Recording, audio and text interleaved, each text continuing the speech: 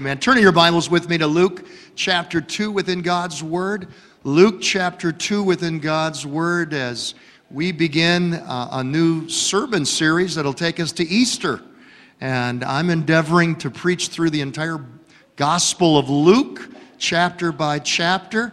And turn to Luke chapter 2. We'll pick up on Luke 1 later on. But Luke chapter 2 this morning within God's Word. If you have a sermon study guide, and if you'd like to follow along, make sure you have one. If you did not receive one, the ushers will give you one as you raise your hand. Amen. You made it through Turkey Day. Are you going to make it through Christmas? Oh my, Christmas. I got out the Christmas deer on Thanksgiving night and plugged it in, and I am done with lights around the house. If I was spiritual, I'd have a Christmas angel in my front lawn, but I got a Christmas deer. I'm not even a deer hunter. The deal was I got a good deal on the deer. I haven't yet found a good deal on a Christmas angel, or I'd get a Christmas angel out there. Many of you remember my stories of old because I used to light up the entire front yard. I had the ambition, I had the drive that I was going to outdo every neighbor on the street. And I probably killed myself numerous occasions. That is not a hyperbole, that is not an exaggeration. As I try to outdo every neighbor and have every string of light on every tree, every bush, anything I could put lights on. I felt like Christmas Vacation, where the movie where they had to go into nuclear power to be able to give the auxiliary energy for Chevy Chase to light up his home. And several times I was on that top step, you know that step that's 2 steps above the step you're not supposed to go up on. And I'd be balancing up there with a long extension pole with a clothes hanger on the end of that pole, stringing lights around a tree. My kids have nightmares of the frigid cold handing me the string of lights. One year, I strung up an entire tree from the top to the bottom and then put it around the trunk of the tree, you know, tight, real tight, and then plugged it in. Nothing. Nothing. That's a time when you say, praise Jesus. And I went through that entire string of lights. I should have just threw it away. You know, they're like $2-3 for a little box of lights from China. I should have just gone and bought new lights, but no, this Dutchman has to go through bulb after bulb. And I strung it out on the driveway, finally got it working, found where the short was, and turned around to do something else in the front yard, looked back with horror upon my face. My 2 children, Julie and Jonathan, were playing jump rope with Jenny jumping in the middle, and bulbs are just smashing everywhere up and down that driveway. I still have emotional scar tissue from Christmas memories. Do you agree with me? Christmas can come with a lot of stress. Shopping, shoppers, the traffic, the decorating, the cooking, the preparing for parties. Certain phrases bring up the stress of Christmas. Batteries not included, assembly required. I really love that one. How are we going to pay for all this? Or when the kids start saying, or the teenagers, I don't like this. I don't want this. This is a gift for losers. I got that one year. And then there's the Christmas travel. Did you look on the news and see those Thanksgiving travelers at the airport? Are you crazy to travel at Thanksgiving time? It was bizarre. The airport security so jammed with people. I heard one business traveler say this about one certain airlines. He was asked, this businessman, why is it that he denotes his suitcase with a string of mistletoe when he travels with a certain airlines. You know, my wife, Becky, you can always tell her suitcase as it's coming down the conveyor belt, it's got this long orange yarn on it. Well, this guy puts mistletoe anytime he travels to certain airlines. When he was asked, why mistletoe? He says, when you travel with this airlines, you might as well kiss your luggage goodbye. Stress, distress, depressed. Oh, it can happen at Christmas time. But would you agree with me? Christmas is just a snapshot. It's just a small slice of all of life. We laugh about the stress of Christmas, but then there is the distress and the depressed, not just in Christmas, but in real life. What is it this morning that has you distressed or even depressed? Is it your finances? Is it your job or the lack thereof? Is it a phone call you just got from the doctor? Is it a diagnosis? Or perhaps even it's your relationship with the Lord. You know, I take a great comfort in a certain aspect of the Christmas story that I've never preached on before, that the Lord has made real to my life, and it's found in Luke chapter 2, verse 8. Luke chapter 2, verse 8. It's my main text this morning. And there were shepherds living out in the fields nearby. Nearby where? Bethlehem. Keeping watch over their flocks. At what time? In the morning? When the noontime sun was blazing? Was it in the afterglow of the setting sun? When? 2 words. At night. At night. I want those 2 words to grip a hold of your soul, your spirit this morning.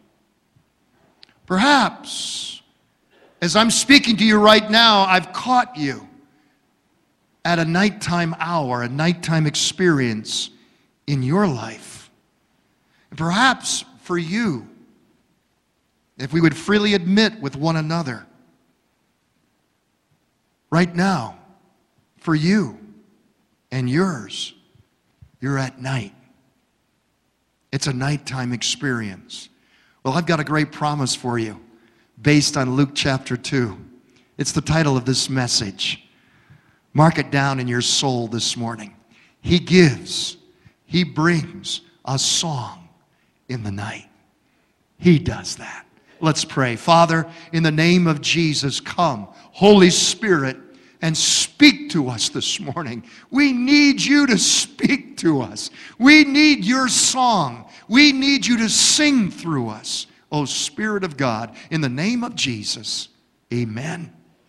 If you'd like to take notes with me this morning, fill in the blank to every life. Would you agree with this? To every soul, there comes nighttime experiences. For these shepherds in Luke chapter 2, the darkness that they experienced was far more than the natural light. There's 3 facts we know about shepherds in that day and that time. Number 1, shepherds were nobodies. They were the lowest of the low class. Nobody wanted to be a shepherd. I'll be preaching on that in the weeks to come. We'll talk more about what it meant to be a shepherd. They were uncouth. They were the country bumpkins. They were even known as spiritually unclean. They smelled like their sheep. What do we also know? The shepherds, along with all of the other Jewish people that day and time, were under the power of the Roman government. They didn't have any rights. They were not truly free. They were in bondage. Can you imagine waking up tomorrow morning and finding out your American citizenship was worthless and you were no longer free? Thirdly, would you take your finger right now, your thumb or your index finger, and put it between the Old Testament and the New Testament in your Bible? If you brought a Bible to church, if you have a Bible, you can't do this with your smartphone. Take your finger and put it between the Old Testament and the New Testament. There's a Bible right in front of you or behind you in the pew. Put your finger in between the Old Testament and the New Testament.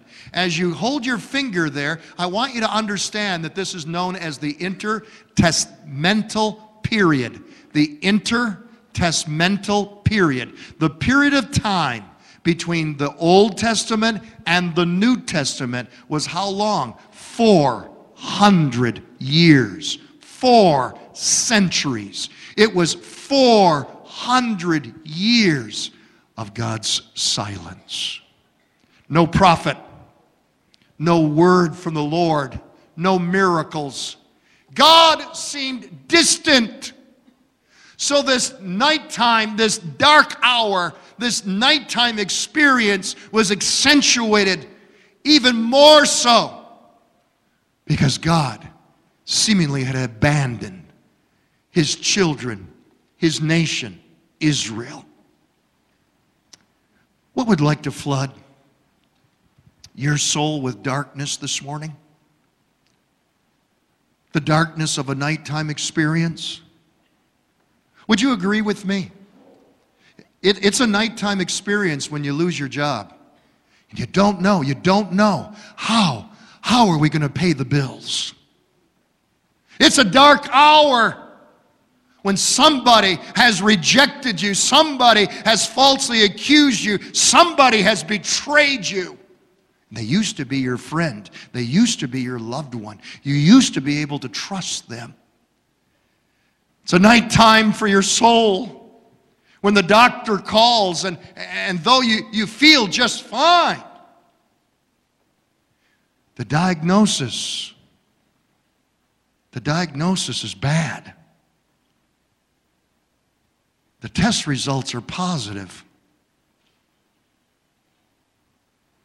And your nighttime experience is your worst nightmare. It's a dark hour of the soul when your spouse admits to having an affair. It's a dark hour, it's the devil's hour of a life when your child says, I don't want anything to do with you. I don't want anything to do with mom. I don't want anything to do with dad. And I don't want anything to do with your Jesus either, and walks out on you.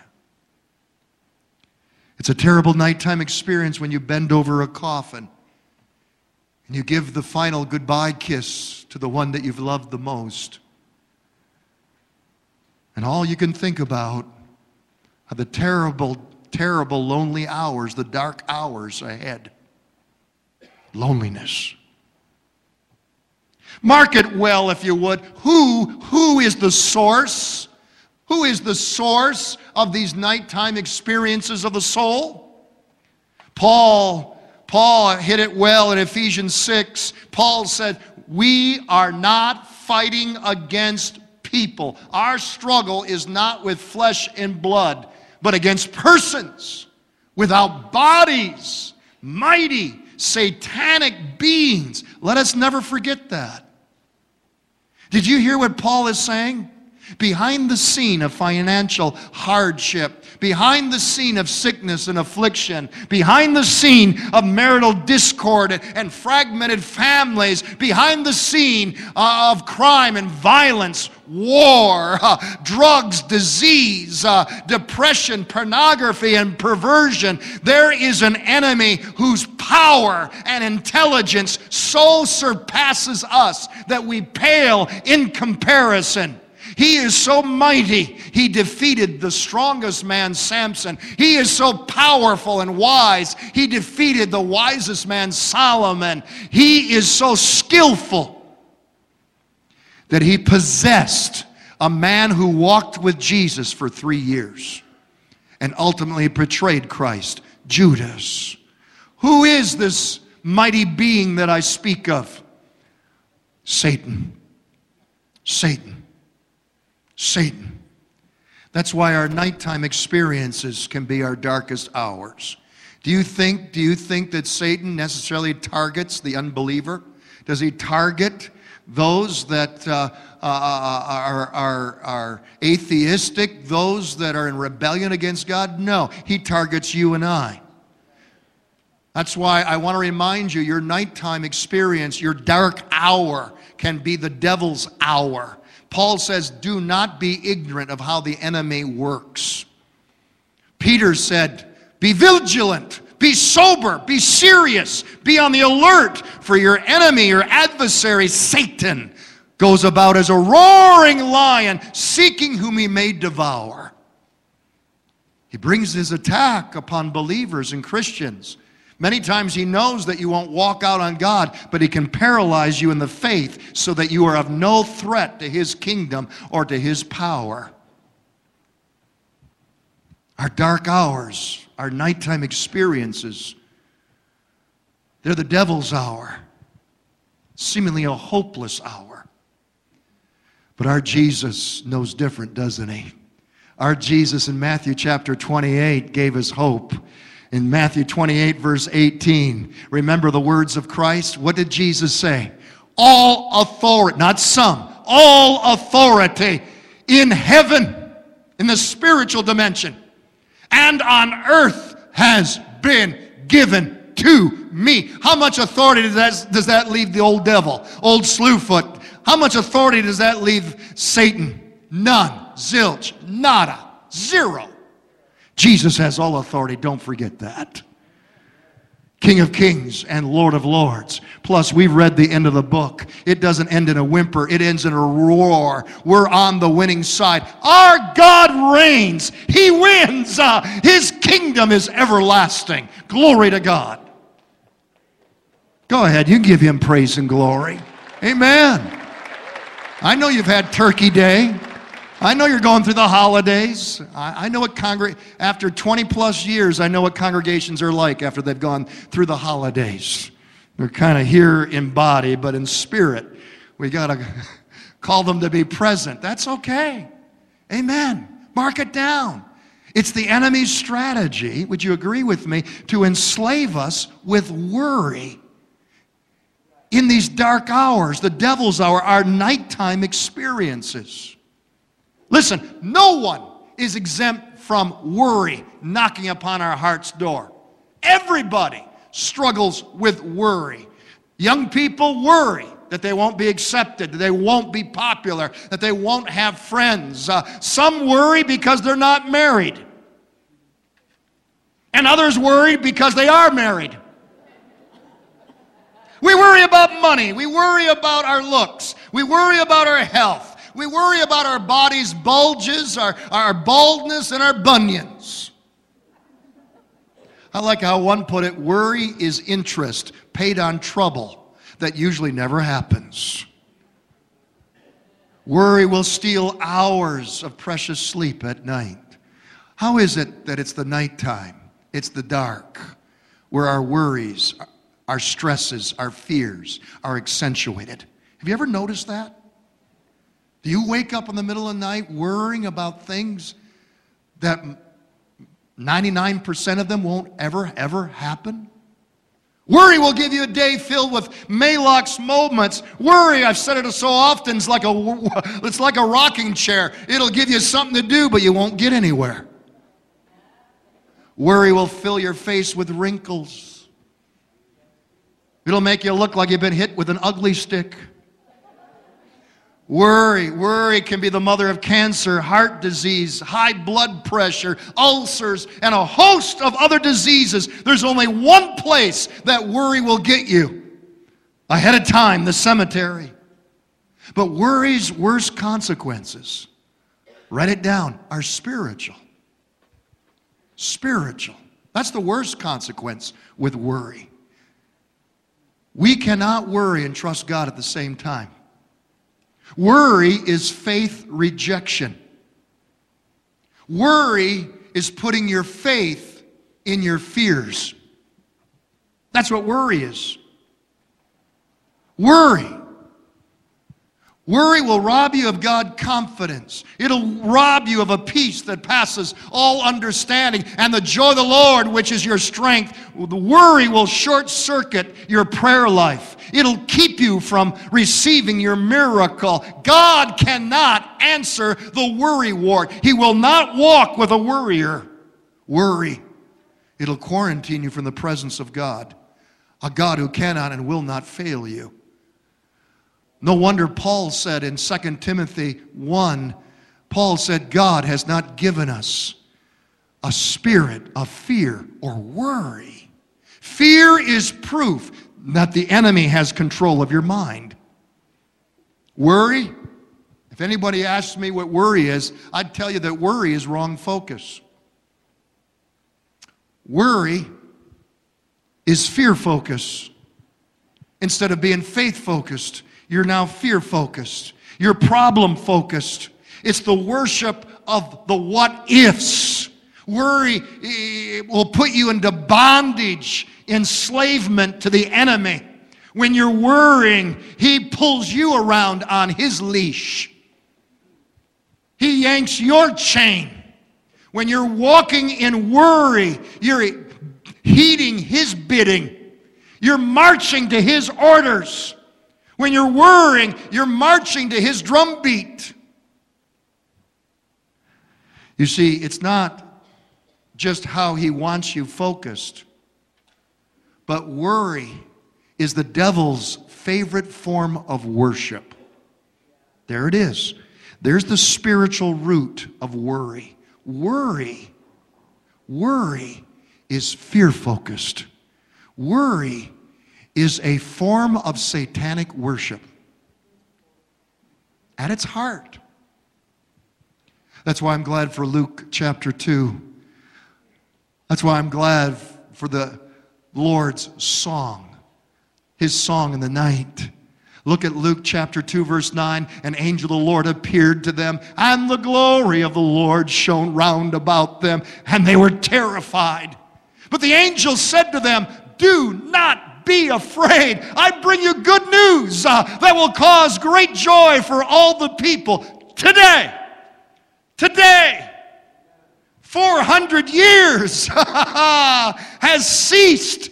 Today, in the town of David, a Savior has been born to you. He is the Messiah, the Lord. This will be a sign to you. You will find a baby wrapped in cloths, lying in a manger. And suddenly, a great company of the heavenly host. This is heaven's armies. These are not namby-pamby, wimpy angels. These are the angelic armies of heaven. Suddenly, they appeared with the angel doing what? Praising God and saying, glory to God in the highest heaven, and on earth peace. Peace to those on whom his favor rests. His favor will rest upon you if you walk with the Lord. I want you to mark it down well to these shepherds that were gripped in a nighttime experience, the dark hour of the soul, the devil's hour. To these shepherds, God brought a song in the night. It's God's song. It's his song of praise. And what did this song from heaven say? I want you to mark it well. Heaven's song is a song of peace. A song of peace. A song of peace. Listen to what they said. And on earth peace to those on whom his favor rests. This peace cannot be found in Jack Daniels. This peace cannot be taken with a prescription and a pill.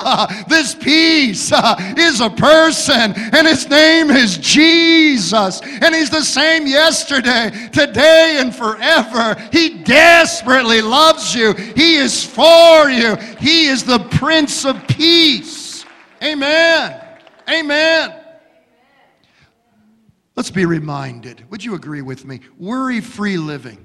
Where do you find worry-free living? Worry-free living isn't found in a place. It's not found in Florida, Arizona, California, or even Hawaii. The only ideal place is a travel poster that promises you something that never stacks up. That's right. That's right. You think you found the ideal place on this earth, and I'll tell you, you better check your baggage because you brought your problems with you. There is no perfect place. Worry-free living, would you agree with me? Don't say amen too loud on this. Worry-free living isn't found in a marriage. Oh boy, it's deathly quiet. I've had him sit across from me. But Pastor, I want to get married. Marriage will make me happy. Marriage hasn't made anybody happy. Honey, sir, ma'am, young person, hear me in this. Marriage will not make you happy. You bring happiness into a marriage. You wake up every morning with the goal upon your heart. I'm going to make my mate, my spouse, my lover, I'm going to make her or him happy in the name of Jesus. Stop looking to your spouse to be something that Jesus only was meant to be in your life. Some of you are so critical with your spouse because you expect your spouse to be the perfect solution to all of your happiness. And you're down on them because you haven't found complete happiness with your spouse. Your spouse is not Jesus. I know that might be a fresh, brand new revelation to you. Now, if they think they're Jesus, schedule an appointment with Pastor Hal. They have delusions of grandeur. Only Jesus was meant to satisfy our soul, not our spouses. I better get off this bunny trail, get back on Christmas. Real peace, worry-free living. It's not found in a place. It's not found in marriage. It's not found in that positive thinking psychology pap that's out there today. Don't worry, be happy. Would you agree with me? Retirees, worry-free living isn't found in retirement. I got one to agree. You know, they say that old age is the metallic age. Gold in your teeth, silver in your hair, and lead in your pants. The writer of Hebrews in Hebrews 12:2 said this, let us fix our eyes on Jesus. Most of our counseling would be solved if people would just fix their eyes on Jesus, the author and the perfecter of our faith, who for the joy that was set before him endured the cross, scorning its shame, and sat down at the right hand of the throne of God. Fix your eyes on Jesus. When you fix your eyes on Jesus, you're focused on one who has dealt with every problem that you will ever confront. The Bible says that he was tempted, he was tested in all points, such as we are, and even much more so. The devil tries to get a perfect person to fall and fail and brings on his heat much fiercer than he does with the unbeliever. Yes, Jesus knows all about it. When you're focused on your Lord who cannot fail, you don't worry about your health because Dr. Jesus is in the house. And Dr. Jesus is still in the miracle business. Amen? You don't worry about your finances. Hallelujah. For our God shall supply all of our needs according to his riches in glory. You don't worry about loneliness, for he said, I will never leave you. I will never forsake you. Lo, I am with you always. You don't worry about tomorrow. Listen, we don't know about tomorrow, but we know the one who holds tomorrow in his hands. Amen? You don't worry about death. When you're walking with Jesus, the Prince of Peace, when you're focused and fixed on him, you don't worry about death because he lives, we can really live. Amen. Amen. To live is Christ and to die is gain. You don't worry about the lies that come from the pit of hell that say that you're a nobody, that you're a loser, that you're a misfit. That you know, you don't worry what other people say about you because you're not what the world says you are. You're not what your past or your sins say you are. You're definitely not what the devil says you are. You're what God says you are. You're a born-again, blood-washed, demon-fighting, Bible-believing soldier of the cross. And God looks down upon you and says, this is my child in whom I'm well pleased. Walk in that. Believe that. Embrace that. Sing it and shout it. I'm what God says I am. I'm no longer a nobody. I'm a somebody in Christ Jesus. Amen. But heaven's song, mark it down well, is first and foremost a song of praise. What did the angels sing? What were the lyrics to their song? Glory to God in the highest heaven. Worry is a spiritual magnifying glass. Worry magnifies our problems. Worry magnifies our fears. Worry magnifies our depression. It glorifies the devil. Praise, on the other hand, is also a spiritual magnifier. Praise magnifies our God who cannot and who will not fail you. You begin to see him not only as a great God, but as a good God who always does good things for his children. The psalmist said it, Psalms 34, "Oh, magnify the Lord with me, and let us exalt his name together." Every time that you seek to praise the Lord, instead of just going through the motions, instead of just following suit and singing the lyrics or doing your church thing, when you get your heart into praise and worship, when you really worship and love the Lord and exalt his holy name in praise and worship, when you lift your hands, when you lift your head, when you lift your voice and sing it or shout it or say it or even strum it, when you praise the Lord, you enlarge his character, you enlarge his person, you enlarge his blessings and all that he does. You receive fresh revelation of who your God is and what he can do in your nighttime experience. Hallelujah. I want you to write down an equation. Would you write this down in your side notes? Write down an equation. Would you with me? Write down greater praise equals greater revelation.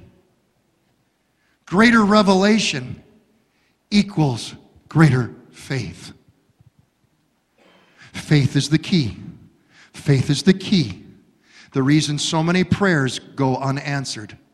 The reason that many do not receive miracles or healings or anything from God is because they short-circuit the miraculous through lack of faith.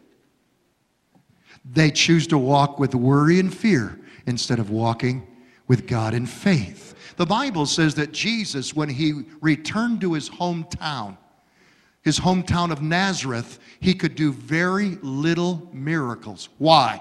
The Bible states it was because of unbelief, their little faith. When I praise the Lord, when I truly praise the Lord, instead of just singing songs, when I truly praise the Lord instead of just going through the motions and put my heart into it and choose to press into his presence with praise and worship, I begin to see my God as my Savior, my Redeemer. I begin, as I declare unto him, you're my healer. I praise you that you're my deliverer. You're my victory. You're my joy and my sunshine. I ascribe unto you honor and glory and power and blessing. You're my God who cannot and who will not fail. King of kings and Lord of lords. You praise the Lord like that. And it's not a matter of emotion. Pastor gets emotional. It's just my personality. It's not a matter of emotion. It's a matter of the position of your spirit. When you choose as an act of your will to begin to praise the Lord and ascribe unto him who he is and what he has done and what he will do, what happens? Your revelation of who your God is magnified. You get your mind off your problems and onto the person and the presence of God. You begin to enlarge, you begin to magnify the greatness and the glory of your Father. And what happens to your faith in the process? Your faith begins to enlarge. Your faith begins to arise. Your faith begins to build up. And your faith engages the miraculous in your situation, in your life. Greater praise means greater revelation. Greater revelation means greater faith. And it opens the door for God to do what no man could ever possibly do. Jesus said, without me, You can do nothing. But with God, all things are possible to them that what? Believe. You got it. Amen. Amen. Amen. Mark it down. A great illustration of this is Paul and Silas. Do you remember Paul and Silas's nighttime experience? They were missionaries in Macedonia, missionaries in the Roman colony of Philippi, a Roman colony in the province in Greece of Macedonia. And they were imprisoned because of sharing the good news of Jesus Christ. Their backs had been beaten with wooden rods repeatedly. They were a bloody mess, unclean, unwashed, these festering, bleeding, infected wounds. They sat in the muck and the mess of an inner dungeon, the high security dungeon of the Philippian jail.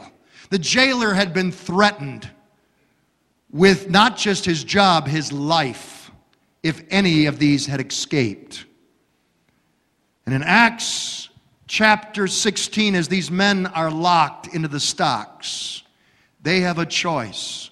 How will they respond in this dark hour, this devil's hour, their nighttime experience? It's one of the favorite verses in my life, Acts 16:25. And at midnight, what did they do? Paul and Silas prayed and sang praises unto God. And they must have sung so loud, the prisoners, the Bible says, heard them.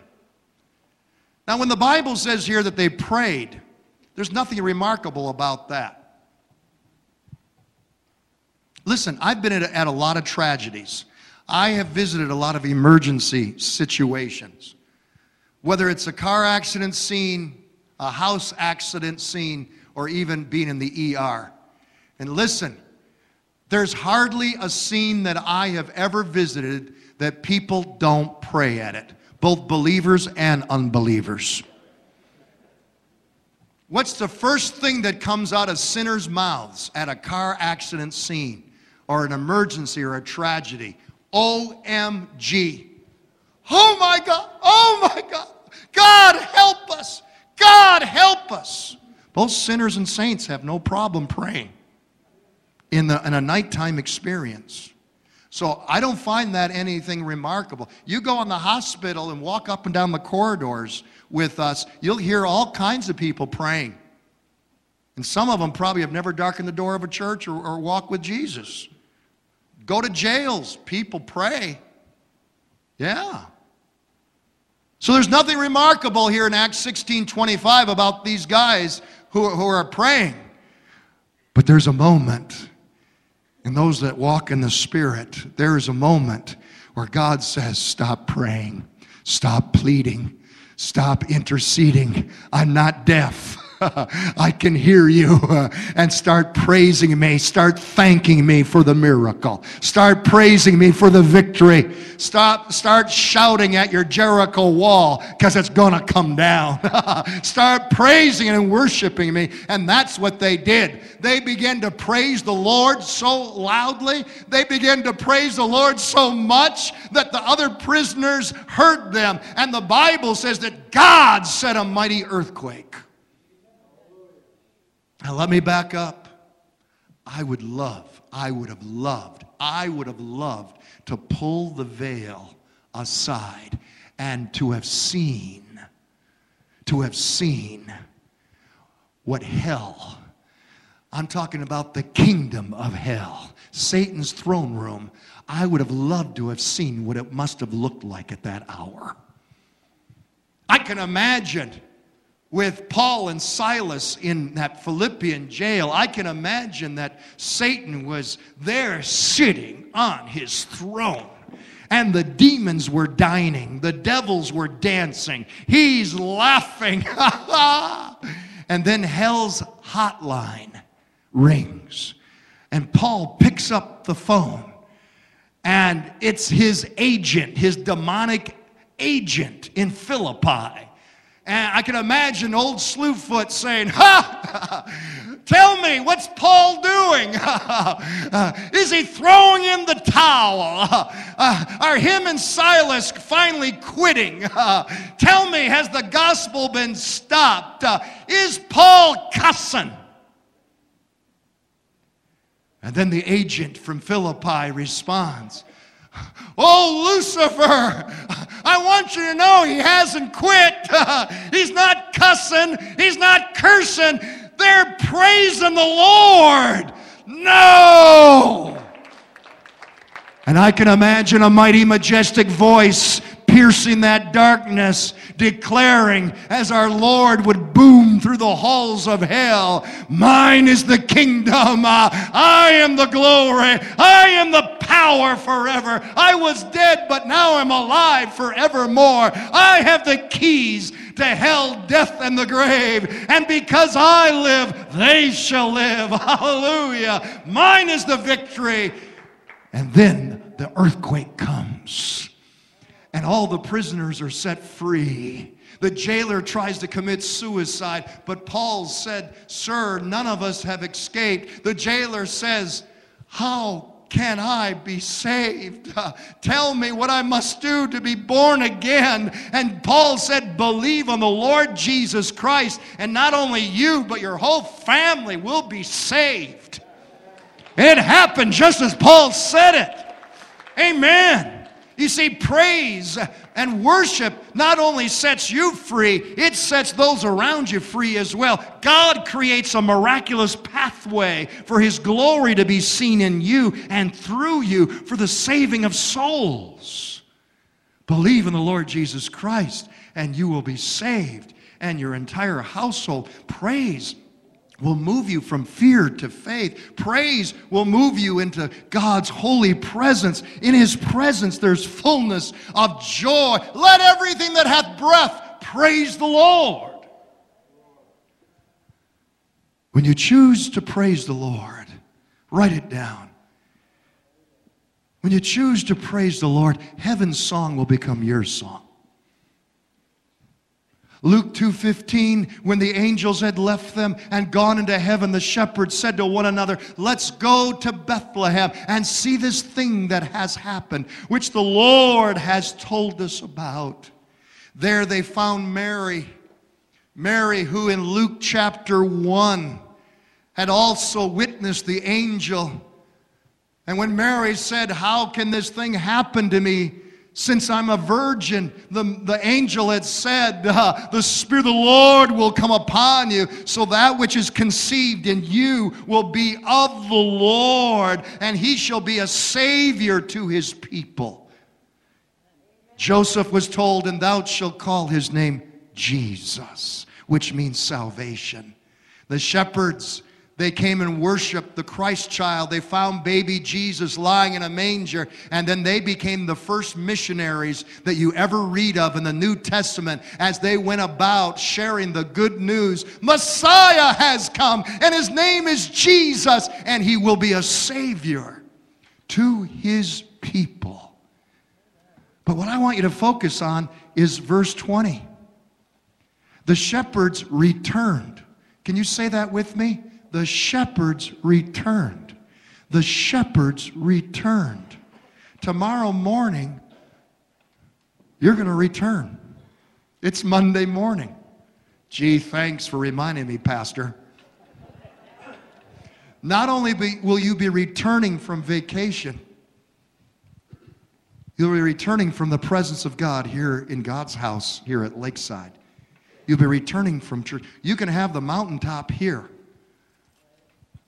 And I believe we ought to strive for mountaintop experiences at His altar and His presence, because you need it on Monday morning.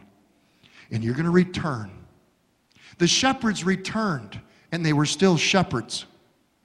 Country bumpkins, nobodies in the eyes of their countrymen. They returned back to smelly sheep. They returned back to the bondage of Rome.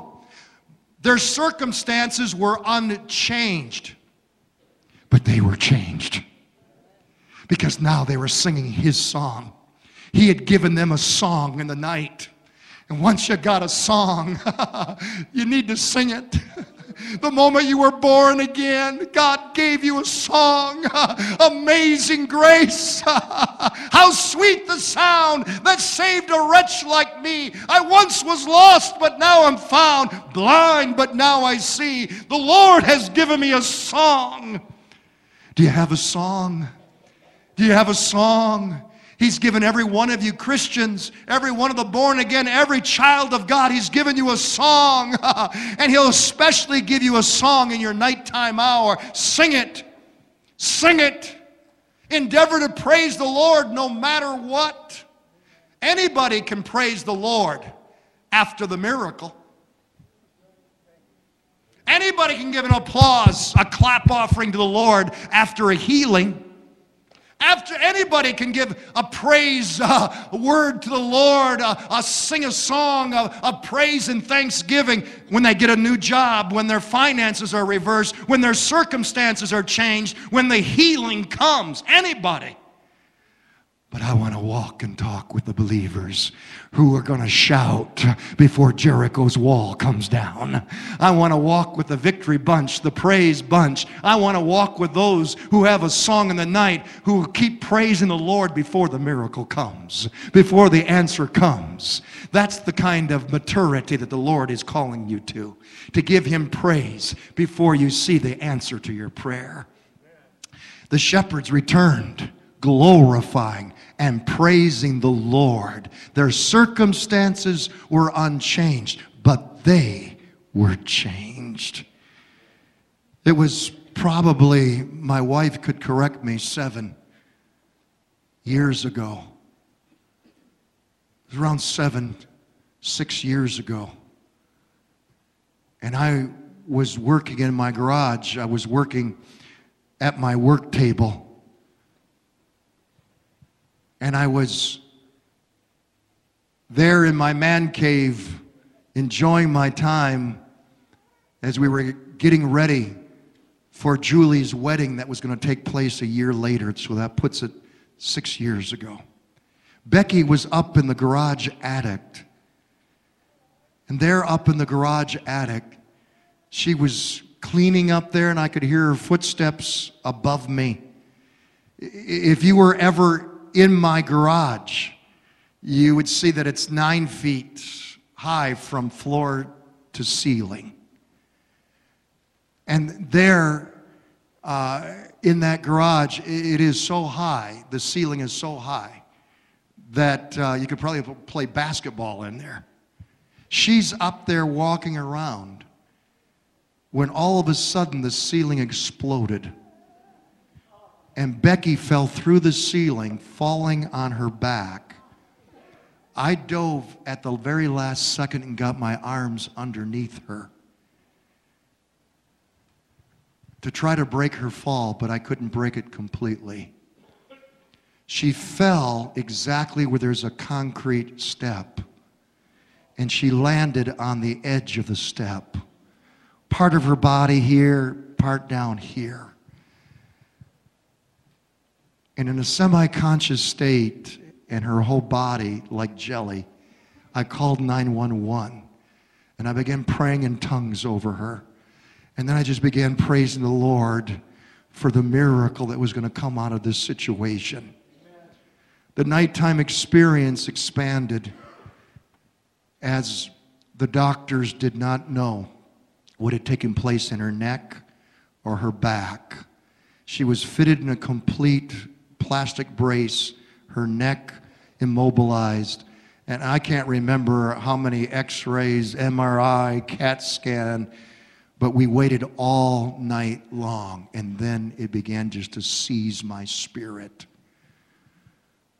In the darkness of that situation, it began to seize my spirit where I wondered, is my wife going to be in a wheelchair?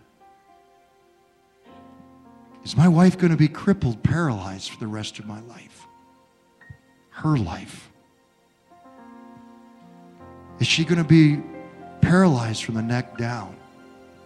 And we waited on the results. During those long hours of waiting.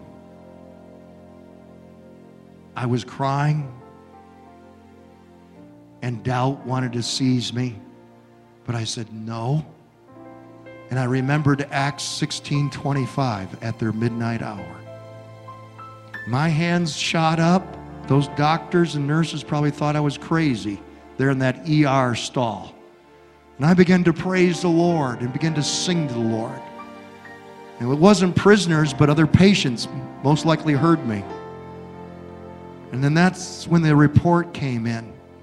Everything in the neck, everything in the spine is A-okay. She's going to be all right. She did have a broken arm. She's got a 19-inch plate in her left arm. And every time we go through airport security, oh my.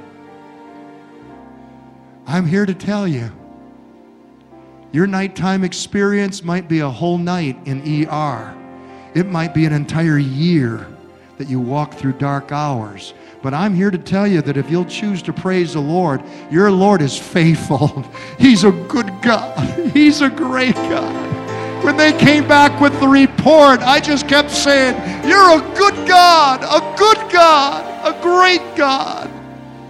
The importance is this. No matter how dark your night is, He brings a song in the night. Amen. Father, in the name of Jesus, Lord, we lift up this dear congregation. And Lord, we know that you're speaking from heaven. We know that you're singing from heaven. We know that, Lord, you're sounding forth from heaven. Lord, we know that you want to give your people a song in the night. Lord Jesus, we're not going to doubt you.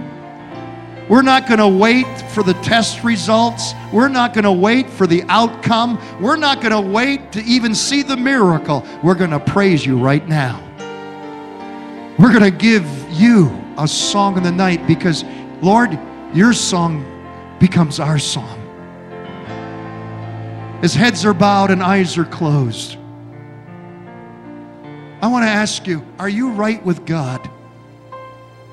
The shepherds went and found Jesus. Have you found Jesus? Do you know the Christ of Christmas?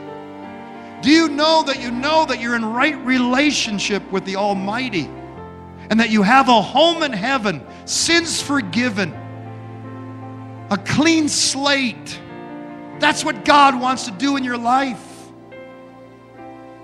How about it? Isn't it time you say yes to Jesus? As heads are bowed and eyes are closed, I'm going to pray a prayer of salvation. If you would like to be included in this prayer, would you just lift up your hand right now? I'm not going to take a long time with this. I just don't want to close this service without giving opportunity for people to discover Jesus. Lift it up high so that I can see it. God bless you. I see that hand. God bless you. I see that hand. Thank you. God bless you. Amen. How many more? How many more? Lift it up high to Jesus. Precious Jesus. Amen. The Lord sees these hands. That's what's important. Okay, let's pray this prayer together.